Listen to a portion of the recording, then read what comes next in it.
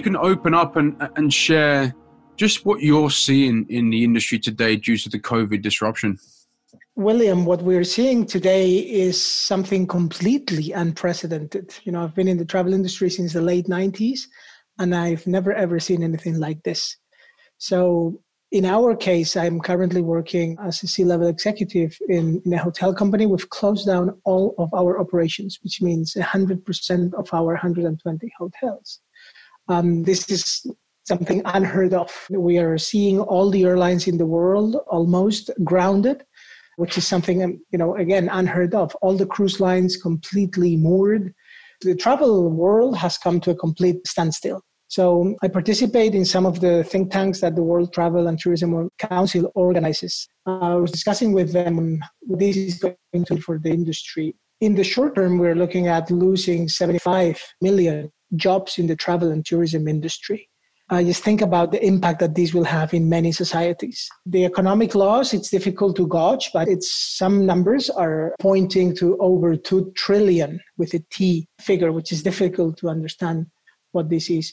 In countries where tourism and travel plays a substantial role within GDP, think about Greece, Italy, France, Spain, or even the US, this is going to make a dent in all of those economies. I used to be vice president of the World Tourism Organization, and I'm still invited to some of the think tanks. The other day, we were looking at some numbers with them. And actually, the volumes of travelers, of people, are probably going to slide back 8 years to the volumes that we had in 2012, roughly. And all of this has happened in almost no time. It is true that we knew about the virus that had started in China towards the end of the year, around the Western Christmas period. But there was, kind of a blur, and it was kind of a China thing. No one really was paying too much attention until really it hit Italy, and then things became serious. And since the end of February, to the second, third week of March, literally in 3 weeks, we saw over 180 countries in the world taking extreme measures at various degrees, but all of them being extreme, some of them closing completely their borders. So this is something some people usually reference crises or situations like this to wars or epidemics in the past. This is something that is completely unprecedented. So we're all kind of chartering uncharted waters, which makes it especially difficult. I was in a call earlier today with PricewaterhouseCoopers trying to see if we can put in place a medical passport for COVID-19 to make that a standard in Europe for the outgoing and inbound countries. So again, what we are seeing is something completely new, which is going to require tremendous efforts to get back on track. But I'm certain that we will get back on track. The problem is in how long will that take? Yeah, and so maybe looking specifically at demand then and how demand will change. So what is your outlook on occupancy for the industry, say 2021 or 18 months' time? Do you think we can get back to levels, 60, 65% occupancy in 18 months? I hope so, and I wish so, but it's difficult to say. So if we look at it, from a half empty or half full bottle, the approach is the following. Q2 is completely wiped out. So we've lost all of the business for Q2. It is true that we were hit by the virus at the start of March or around the start of March. Then all of the figures, all of the occupancy rates went through their drains quite quickly. As a company, we are considering now that May is completely lost. We have closed sales, actually. We're not accepting any bookings. And most of the countries are in, not even hotel chains, I'm talking about countries and whole destinations are operating in the same manner. June, it remains to be seen. We're revising these policies and this sales activity on a day-by-day basis. But the interesting piece is when you look into Q3, the numbers are still pretty stable. And by stable, I mean we haven't seen a massive wash of business going away just yet. It is true that the wash that we saw in Q2 came kind of in waves, in different waves, as the virus was hitting different countries and moving from the east to the west. But Q3, surprisingly, in our books and talking with colleagues from companies all over the world, they are still pretty stable. We have seen some erosion of the occupancy rates. In our case, we're seeing, around 30% occupancy rates for July and August and so forth, which is a relatively good number because we haven't lost a lot of the bookings that we already had. Now, if you compare it with previous year, it's a bad number because we should be at a higher mark by now. It is true. But if you consider that we've been now 5, 6 weeks, 7 weeks into the crisis, we haven't seen a massive erosion just yet. It doesn't mean that it won't happen later on. It might happen later on, but it hasn't yet happened, which gives kind of a ray of hope still. If we look at Q4, we're actually seeing positive pickup. Pickup is when we are seeing new business cancellations, the net is the pickup. And that's positive for Q4. We're seeing, actually pretty good numbers for Mexico. We're seeing numbers come back into the Canary Islands, which is an important destination for Europeans. So by that standard, there should be some hope. Now, to your question, how long is it going to take us? I think to regain pre-crisis levels, it will probably take 24 months since the time the virus has been declared as controlled, either because there's a vaccine in place or because the authorities decide or announce that things are now under control and the epidemic is controlled and so forth.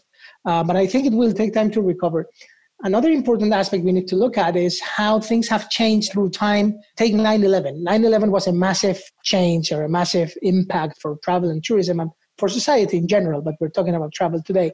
It took a long time to recover from that tragic event until things came back to normal. The different terrible attacks that we've seen happen through time in the 20 years that have passed, society and travel as an industry has been able to recover faster and faster. It doesn't mean that the events are not tragic. A life is a life. Terrorism is always a terrible thing to happen. But if we look at the Paris events a few years back, which were, massive attacks, hundreds of people killed in the streets, we saw Paris come back in 2, 3, 4 weeks later. We've seen the same in Turkey. So terrorism, unfortunately, has become the new normal. Now, this is a new event. It's an epidemic, and it's a virus hitting into society. It will take time to people to adapt and define the new norms and the new standards that need to be followed and observed. But eventually, we will get back to normal life, to put it that way. How have you changed your marketing strategy and spend during this time? You've given that what you've just said about demand. How are you thinking about changing that marketing spend? In two ways. First of all, we've stopped completely the marketing, the so-called non-performance marketing. We have a very clear separation between performance and non-performance. The non-performance has been stopped because we wanted to understand, because we saw that things were deteriorating very, very fast. So we wanted to see where the bottom is. We're not yet seeing the bottom, but at least things are starting to calm down a bit from a medical perspective. We're going to continue doing campaigns, but we're changing the tone, the messaging, the copy, even the platforms in which we are communicating. So that's one thing that we've changed. On the marketing spend, the more performance marketing, the distribution marketing, if you will, we've changed, for example, the CPC models to pure success-based models, meaning we are not doing any campaigns on Google for which we pay for a CPC that then we need to track if it becomes a conversion, which eventually becomes a stay, so we can deduct the ROI from that campaign or that click specifically and see how efficient or inefficient it is.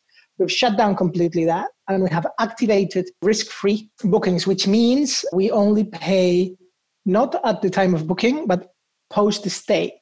So the different partners with whom we work, meta search like Google Hotel Ads or Skyscanner, or even some affiliation platforms, we're saying, listen, continue selling. We're happy for you to sell, but we won't be paying you until the customer has checked out, which puts us in a very comfortable position because it's risk-free. We don't want to kill the business that's coming in. Those bookings I was mentioning for Q4, we want to stimulate that demand as much as we can, but in a logical and kind of a smart way. So those meta search engines, Google, both I guess you assume the flights as well as the hotels, they've been pretty flexible in adapting their model in that sense. Well, they already had these models in place, like the commission program for Google Hotel Ads that was launched a few years back. Some of them have adapted quickly to kind of cater or bring new solutions in this space. There's another interesting aspect. I was looking yesterday at overall CPC costs and so forth. And for our perimeter, meaning the markets in which we operate and we advertise and the audiences to which we advertise, the CPC costs have plummeted over 60% in the last 4 weeks, which is logical because there's less people advertising, so there's less pressure on the auction, and as a result, that traffic is cheaper. Now I'm saying that between quotation marks, which probably opens an opportunity to generate new bookings, and we will probably be doing that in the short term. So we move to a completely risk-free model, but we might be coming back to the CPC, and even though we know that some of the reservations that will be made might be canceled down the line because of the volatility is almost 100%, but we prefer to stimulate bookings and receive those bookings in order to keep, the wheel turning and the hope turning and try to find the new normal as soon as possible. Right. So CPMs and CPCs have both been declining, but also the conversion is still pretty weak as well because people are not actually buying because they're uncertain. But there is that potential to spend on cheaper traffic to potentially have that booking. There is overall much less traffic, which is a problem. The only good side is that the traffic that there is slightly cheaper. We're also changing the way we measure success. So from a pure complete booking, which is the traditional way of really measuring conversion rate, we're looking at, in some cases, at micro conversions. So for example, we're trying to direct as much traffic as we can to our contact centers. We've got contact centers in the Americas and in Europe. And we're seeing extraordinary results from voice interaction, which is obviously more expensive, but we also are seeing higher ticket prices and better ability to convert because in these times of uncertainty, people want to know things. They ask a lot of questions, which maybe they could be answered on the web, but if there's a human at the other end of the line, people prefer to interact with the human. So we're considering a conversion, a call that has been provoked by an original click and not necessarily a conversion with a credit card on the website. So we see that as already one factor of converting, the fact that the client, either we are calling them back or he or she is calling us to our contact center. So we're altering a bit our measures to make sure that we capture everything possible out there. Right. How do you think this COVID disruption will change the bargaining power in that travel value chain? Well, I'm certain about one thing, which is intermediators in general and OTAs in particular are going to gain power. They're going to be on the long side of the stick, to put it in those terms. We've seen this over and over again since 9/11, which at the time OTAs were starting really to take off. Expedia was founded 5 years before that, but it's starting to gain significant share and significant volumes, especially in the US. It really took off after 9/11 because hotels were starving for business. So were airlines, everyone was starving for business. In the different crises that we've seen since then, the financial crisis, the different epidemics like the swine flu and SARS and so forth, always, in all cases, intermediaries and OTAs specifically have been able to gain share. And I think that this time around, it will be even more acute because the crisis is being more acute. And the reason behind that is that the OTAs have faster ability to adapt for this. These are technology companies deploying their resource and their know-how into marketing. They don't own assets. They just have people and servers, to put it that way. So they can much faster adapt to the new normal versus hotels, especially in a world where you need to consider that MICE, meetings, incentives, congresses, and expositions, are going to disappear completely. For some hotels, MICE, that segment alone might represent 30-40%.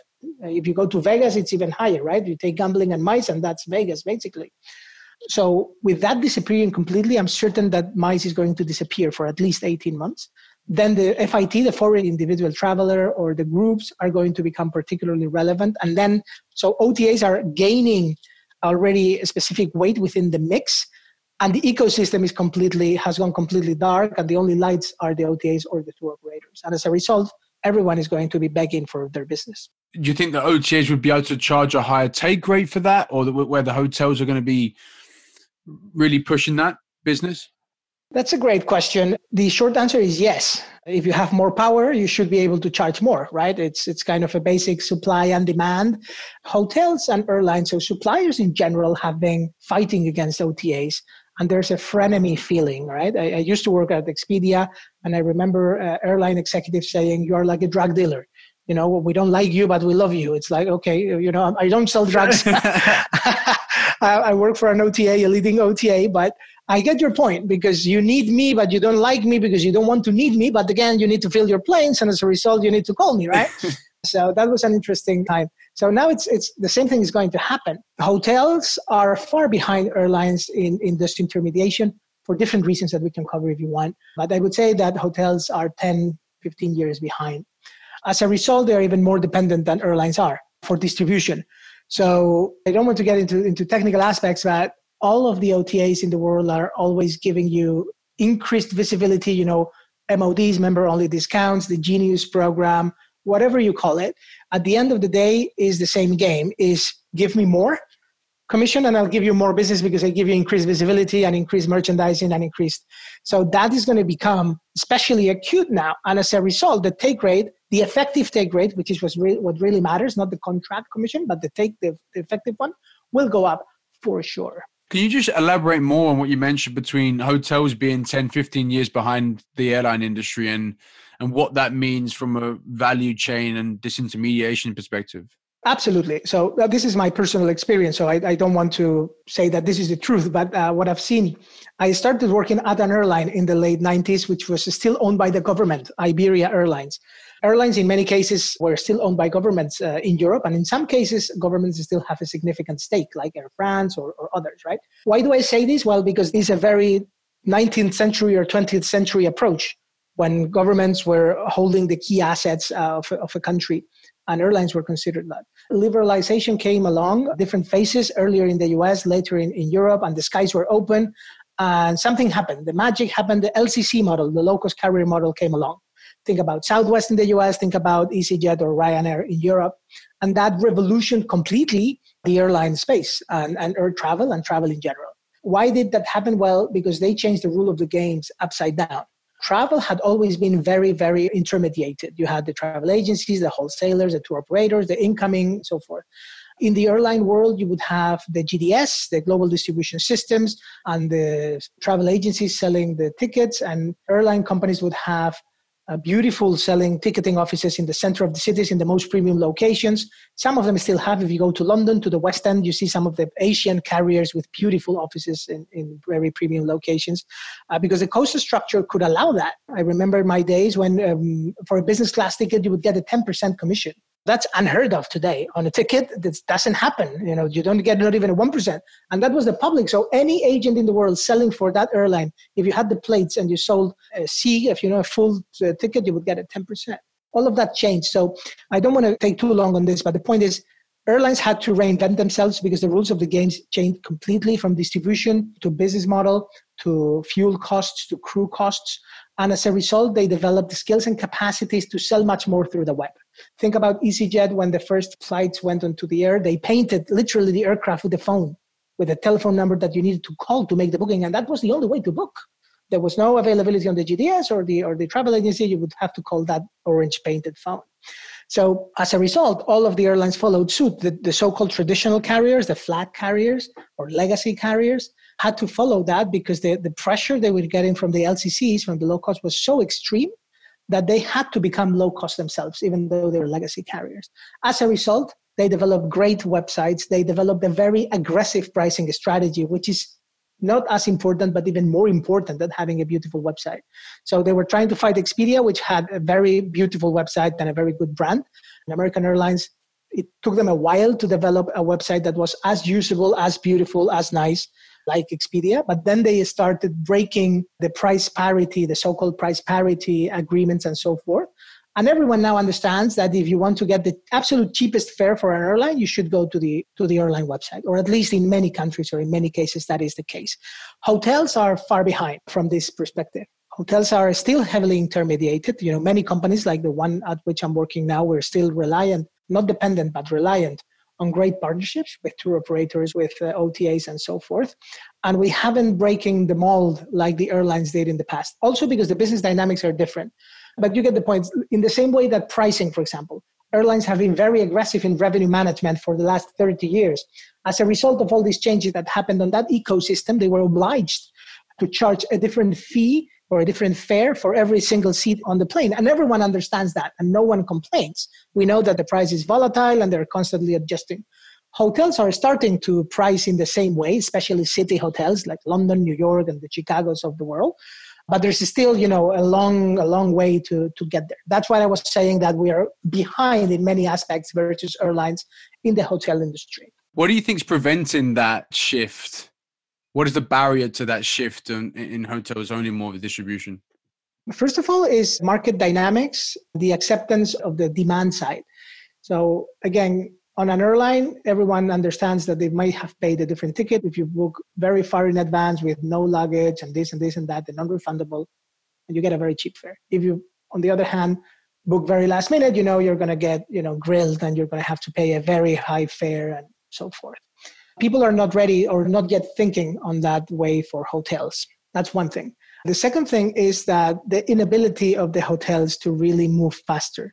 Even though technology has become cheaper and it's more available, think about Moore's Law, the double capacity that we get every 18 months at half the price. That's a good illustration, but also the democratization of that technology, the booking engines, the algorithms that in the past really made the moats that Expedia or Booking.com had.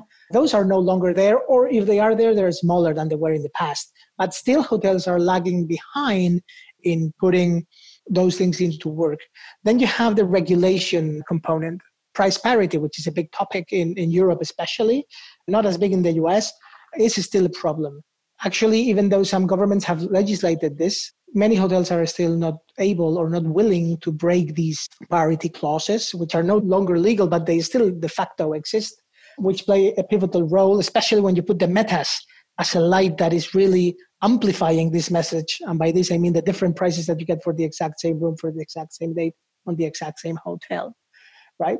So those are basically the reasons behind it, I would say. And also there's an interesting component, which is the hotelier's mind and the uniform system of accounts, which is kind of the general accounting rules that get used in the Anglo-Saxon world for hotels accounting. One thing is commission, and the other thing is marketing. So in many cases, when you're doing the budget for the year, you tell the CFO, I'm going to need 3 million for marketing this year. Fine. It gets approved and everyone starts burning that budget throughout the year. If it's June and you've exhausted those 3 million, you're going to have a hard time explaining why you need more. In many cases, the hotel chains are considering their website sales as SEM marketing because there's the marketing name in there. And that is really a commission, or you should consider it a commission when you compare it with alternative channels like Booking and Expedia. But the CFO doesn't ask at the beginning of the year, how much are you going to spend on Expedia or Booking commissions? You don't know. The more they sell, the higher the commission is going to be. But no one really cares about that. And that's what I mean by the difference between the marketing cost versus the distribution cost. And that comes not only from the mind, but also from the way the accounting is built in many cases. And that might seem as a simple thing, but it really prevents a lot direct distribution from really getting up to par with distribution. When you think about it, you should be pushing your own sales and your own distribution. First of all, if it's more profitable because of logical terms, because the GOP is going to be higher at the end of the year, but also because it gives you a wealth of information that the intermediation, in general, the intermediaries do not give you. There's an interesting fact that I realized when I started working for hotels about 2 years ago, having been on distribution and Google in the past, which is the client spends maybe, 30 minutes, 30 seconds, or 3 hours on the website where they book the hotel, right? They complete the transaction, they give the name, the credit card, and that's it. But then that very traveler, in some cases, comes to our property. And in some cases, stays with us 2 weeks. We have a lot of longer stays for 2 weeks. And the minute that client walks out, we never got the email address. Just think about it, right? This is just, it's insane. Yeah. It's insane. Yeah. The email address, which is probably the most important component from an individual today, a valid email address, more important than a passport, at least for marketing purposes. It's something that is absolutely core and nuclear for an OTA. But the hotel doesn't really pay that much attention. And even though the client has been and has interacted with hotel manager, we sometimes know our clients by name and we see the children grow because they come every year. But we never took the time to collect those pivotal pieces of information like the email address to address them and talk to them on a one-to-one basis. Again, this is an anecdote, but it represents the lack of mentality that hotels and suppliers in general have had for many years when thinking, we think about the beach, the pool, the beautiful breakfast, the magnificent dinner and the lobster and the view and all of that. We are hotel people, but we don't really think about marketing or sales, right? And this is the problem. We are shifting now, and many companies are far advanced and others are lagging behind, but it's just not there. It's not in our DNA, to put it that way. Can we take a step back now? I do want to get on to discuss that, how you're approaching that thing. I think that's probably, for me, the most fascinating, interesting question today, what's going on with distribution and hoteliers. But we take a step back, and can you provide some context to when you joined Google in, was it 2011, say? Absolutely, yes. Joined Google in 2011 towards the summer after 8 wonderful and beautiful years at Expedia. I originally joined as head of the travel vertical in Spain. So Spain is a country which is really, tourism and travel is really important for us as a destination. We used to welcome over 80 million clients a year. We will see what those figures are now. And as a result, all of the players in the country are relatively advanced versus other players, the hotels, the airlines, and so forth. So travel as a vertical for Google has always been very important from a revenue perspective. And in Spain, being such a touristic country, even more. So I used to run a portfolio of about 50 clients. Think about the main airlines, the main hotel companies, the main rental car companies, some apartment and lodging operators, a few destination management companies, and so forth. A team of about 50 people between Dublin and Madrid, because we had split operation at the time. And we were selling the full catalog of Google products, from AdWords to YouTube to all of the services. Then I moved on to the top accounts team, which was, I was running the EMEA, the European team, part of a global team that was looking after the bigger accounts, which included Expedia, my former company, Booking.com, of course, and a few other global players like Accor Hotels and a few more. And I was part of the team that handled only this handful of accounts. So it was a much more white glove service, if you will, from a sales perspective, to a very select and highly important for the company, because the revenue stream that this handful of accounts brought to the company was really, really relevant. And the way we worked with them was very different, because these were global organizations that we had to service to the different communities they had in the different regions. So Hotels.com, the headquarters was in London. Expedia, the headquarters was in the US. Agoda, the headquarters was in APAC. Booking was in the Netherlands. So many of them had multi-brands and different teams. And as a result, they needed to get a much more of a bespoke service. After that, I moved on to the travel vertical search. And that was the most fun, I would say, of my times at Google, because there was a lot going on. Those were like my 2.5, 3 years. So we're talking about between 2015 and 2018. Google had acquired Flight Search a few years back, in 2011 actually. But then we were starting to develop quite a lot the hotel ads product, which was a meta product, but then getting deployed not only in search, but also in other Google properties. And during that tenure, I worked very closely with the product and eng teams, the product and engineering teams that were defining the go-to-market strategy. How are we going to engage with the travel ecosystem? How are we going to price? How should the product look like? And so forth.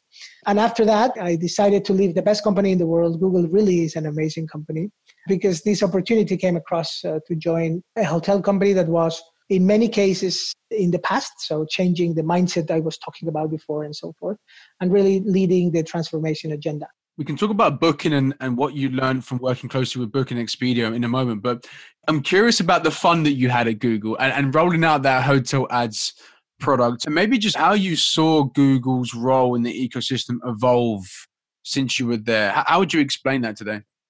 There's a lot of controversy and a lot of talk about this in the press, in the industry in general.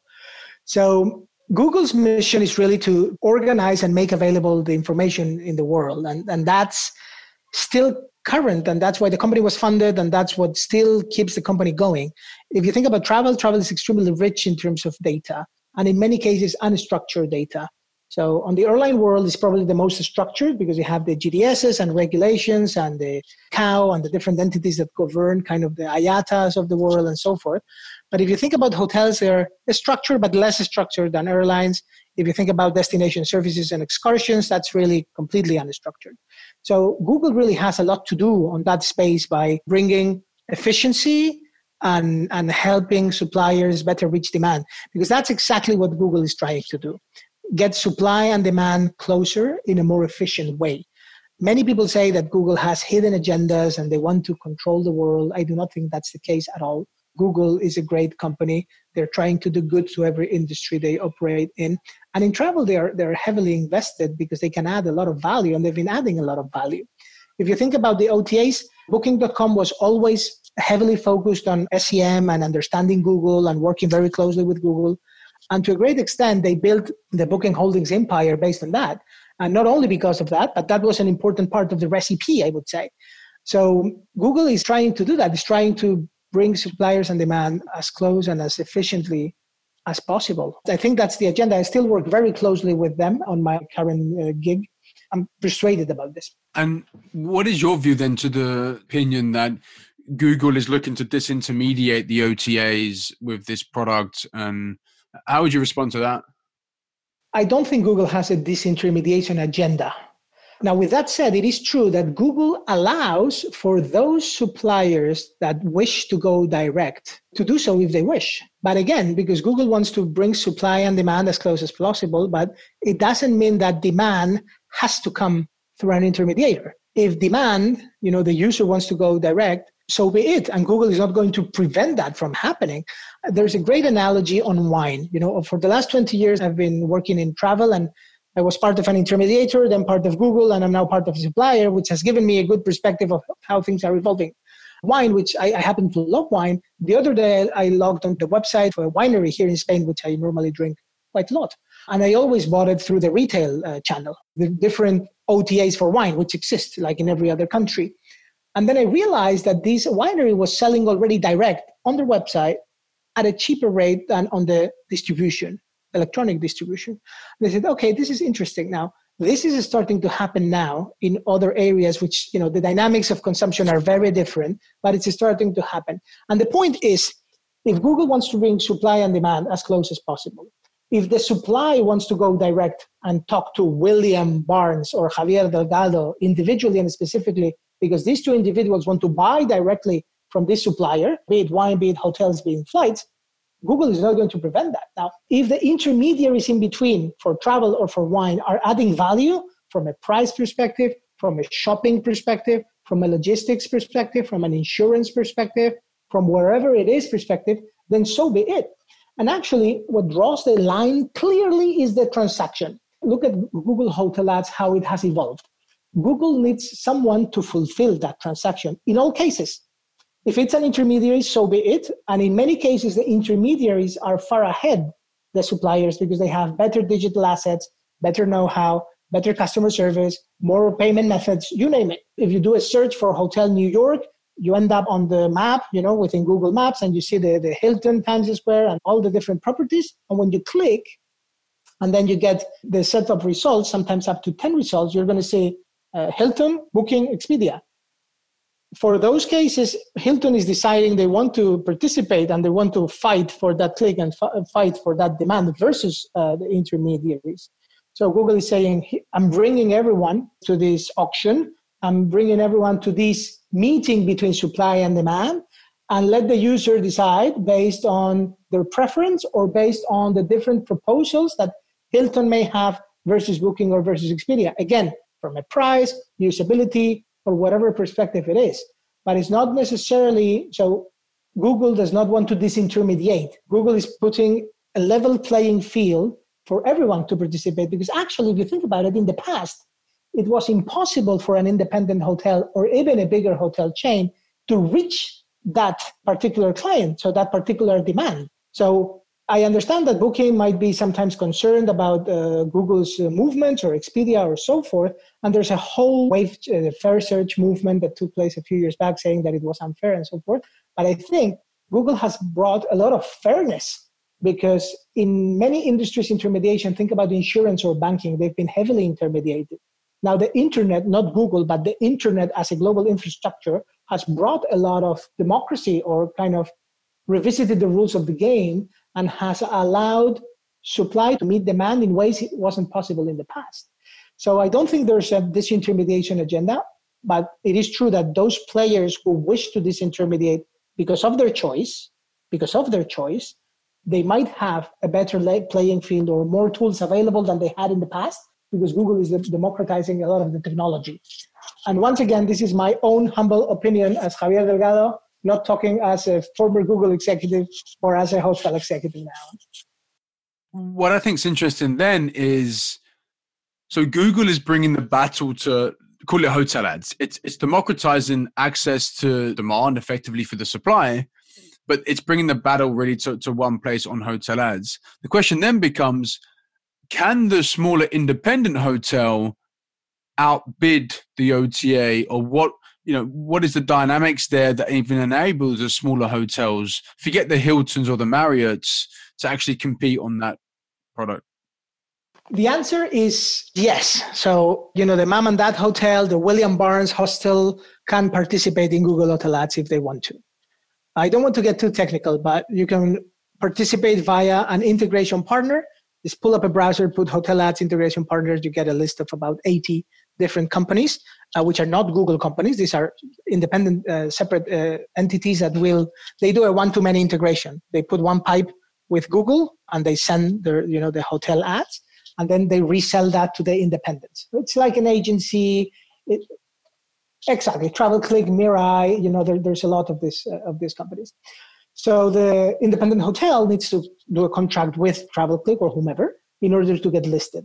Now, when you're talking about the auction, then can they outbid? Well, it depends on what their pricing and distribution strategy is. They might not necessarily need to outbid from an auction perspective because there's a quality score component. I don't want to turn this into an SEM masterclass, but that the quality score is more important than the price you're willing to pay for that CPC, the maximum CPC and so forth. So if you have the right strategy from a pricing and inventory management perspective, meaning that it's coherent and that you're willing to undercut your intermediators and you're going to keep your last room availability, and you have a good website or a pretty good website that converts relatively well, and you do your CPC right, you do have a chance to outbid. And there are some chains out there and some independents doing a great job on this and outbidding the bigger boys. So it is possible. I'm not saying it's easy, but it is certainly possible. And Google is allowing that to happen, or laying the level field and the technical infrastructures that allow that to happen. What did you learn from your time managing Booking and Expedia about why those businesses, more specifically Booking, are so good at converting or SEM and really perform on that channel?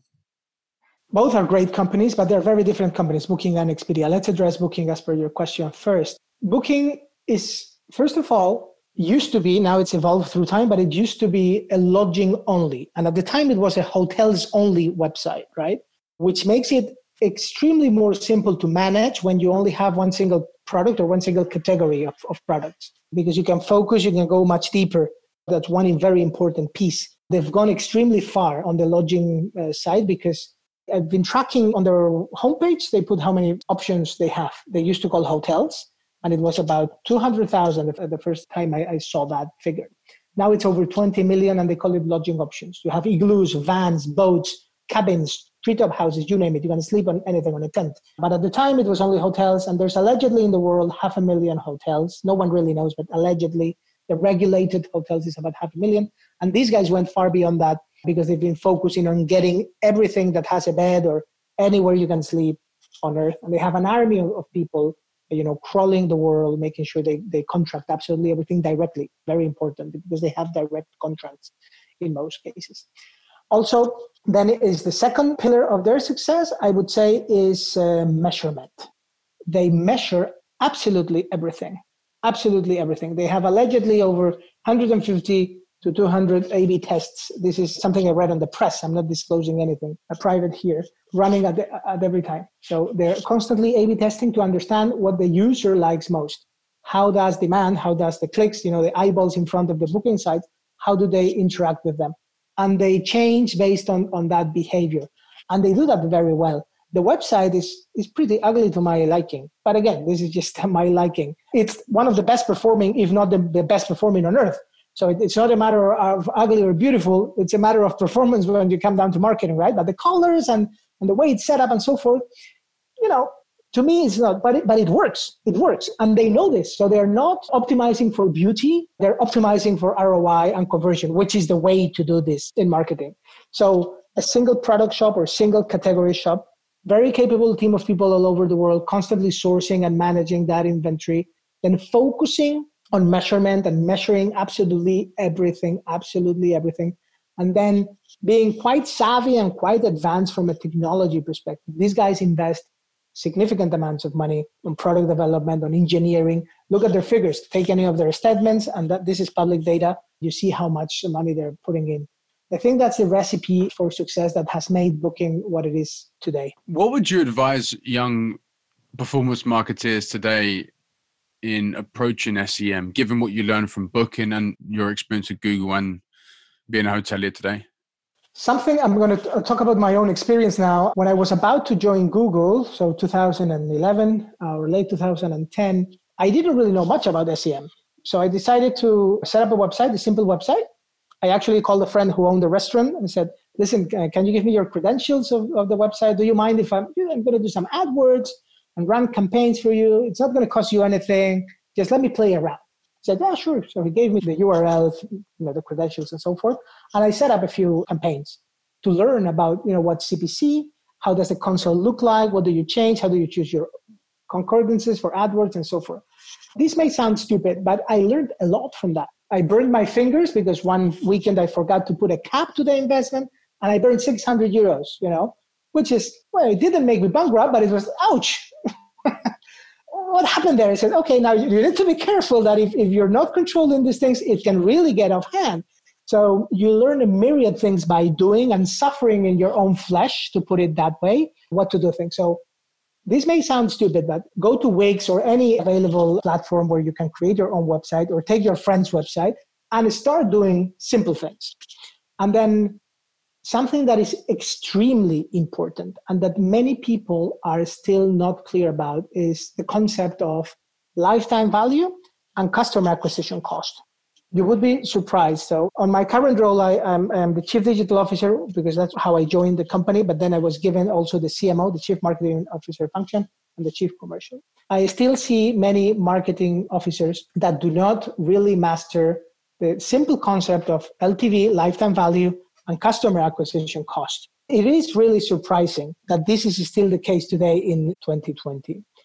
Because the minute you understand that you have to have a lifetime value that is higher than your CAC, that your customer acquisition cost, and you master the levers that will take you there, and understanding what is a CPC to convert, first of all, impression, followed by click, followed by click-through rate, followed by conversion, different levels of engagement, load times of the websites. When you understand that holistically, you're able to have a discussion that is much more relevant for the marketing that you need today.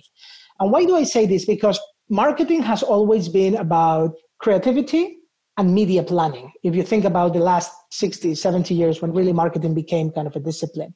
The Mad Men, the series, it was about creativity and drinking and having great ideas and the pictures and the models and all of that. And that's really important still. But there's a whole new discipline that comes on top of that, which is as important, if not more important, which is the science.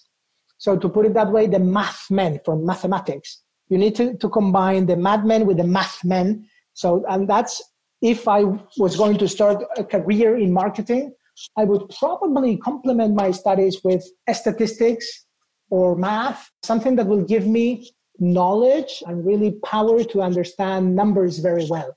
Be very keen on handling numbers and ratios and things like that. Because everyone gets allured by, the creativity, which again, it's really extremely important. Don't get me wrong. Or the product design, which is a whole new discipline of turning ideas into reality and tangible things. Absolutely great. But the math component and the number crunching and being able to master spreadsheets, it's incredibly important. And I'm still amazed to see how many people, I'm not particularly good myself, but you see many people who are complete ignorant about these concepts, which are really on which the industry is now built upon. There are many other components, but having simple things like LTV, CAC in your mind clear and fully understood will help you a lot throughout your career. And all of this is available on the web. You don't need to go to the expensive universities for this. You just type it and, LTV formula, you're going to get it. There's, a myriad places where you can learn about this. And you really need to have these concepts extremely well polished in your mind to really succeed. Moving on to look at what you're doing now, which I think is interesting. Like you said, you started the OTAs, moved to Google. Now you're at the supplier side, and now you're playing the game of, owning distribution or taking back distribution and really owning relationships with the customer. What is the biggest challenge you're facing today doing that?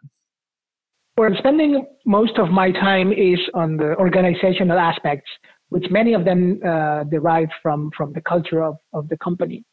So I lead a team of about 2,000 people now, which is distributed across different geographies in over 25 countries. So that brings an important layer of complexity already as such to any organization. But also, we are a company that has been not very focused on technology in the past, and that today in 2020 is a problem.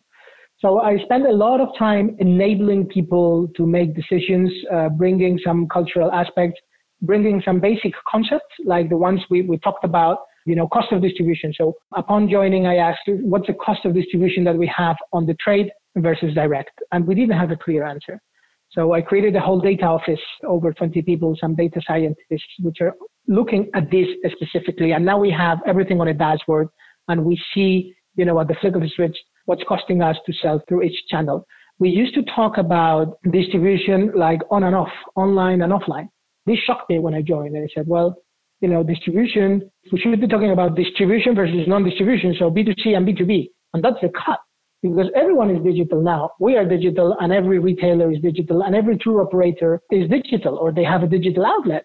So we shouldn't be looking at the world from a online versus offline, because that's nonsense. This is 18 months ago. And I was shocked by this. And there are many, many organizations that are still there, or even at a worse point in time, with all due respect. We need to shift and change quickly. And that's where I'm spending most of my time. We're now looking at things direct versus non-direct, and both are great. We have very strong partnerships with the trade, and we plan to keep those, of course. We forged it through decades of working together. One of the things that caught my attention was Thomas Cook, the famous Thomas Cook, the first tour operator in the world from the 19th century, over 160, 70 years in the industry, that went down the drain last September. They were an important partner for us, and we feel very sorry for their demise, but these proved that we needed to move faster, because many companies, ours and many others, are still extremely reliant on distribution. And there's nothing wrong with distribution, as long as it's good, healthy distribution that will stay alive, right? We live in a world, especially in the hotel industry, where we're in a constant fight against the clock. Our product is the most perishable inventory that you may have, more than food or more than seafood even. Because at midnight, our inventory is lost, and you cannot stock an unsold room night. It's gone forever. You can go back in time and sell it again. So this mind shift of relying on partners to sell is great, and it needs to be controlled and properly managed. So coming back to the measurement, that's an area where I'm spending a lot of time understanding how profitable it is to sell this room through this channel. Is it possible to sell the same room through another channel or not? Think about Cape Verde, a small archipelago. It's an African country where we operate an hotel. Would it be possible to sell 100% online for that hotel? Well, certainly not, or it would be stupid to try to do so. But we have a beautiful property in Plaza Catalunya, in the heart of Barcelona, or the Apple store is in our hotel. Just you should get a sense on how centric it is. Would it be possible to sell 100% direct online in that hotel? Well, maybe yes. Would it be wise to do so? Probably not, because you need to find the right balance, because obviously an operator that wants to sell Barcelona, you might ask him to sell more of Cape Verde, and you need to find the right balance.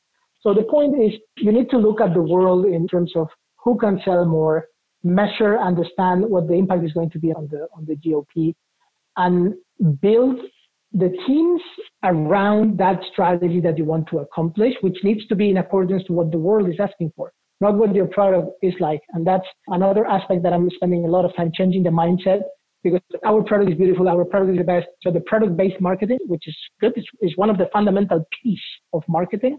But you need to think about the consumer much more, is what does this individual want, and how are we going to engage with this audience to give them what they need instead of convincing them to buy what we have, right? Which is a shift in mentality. So those are the things that keep me quite busy these days, apart from the virus, which has destroyed our business completely.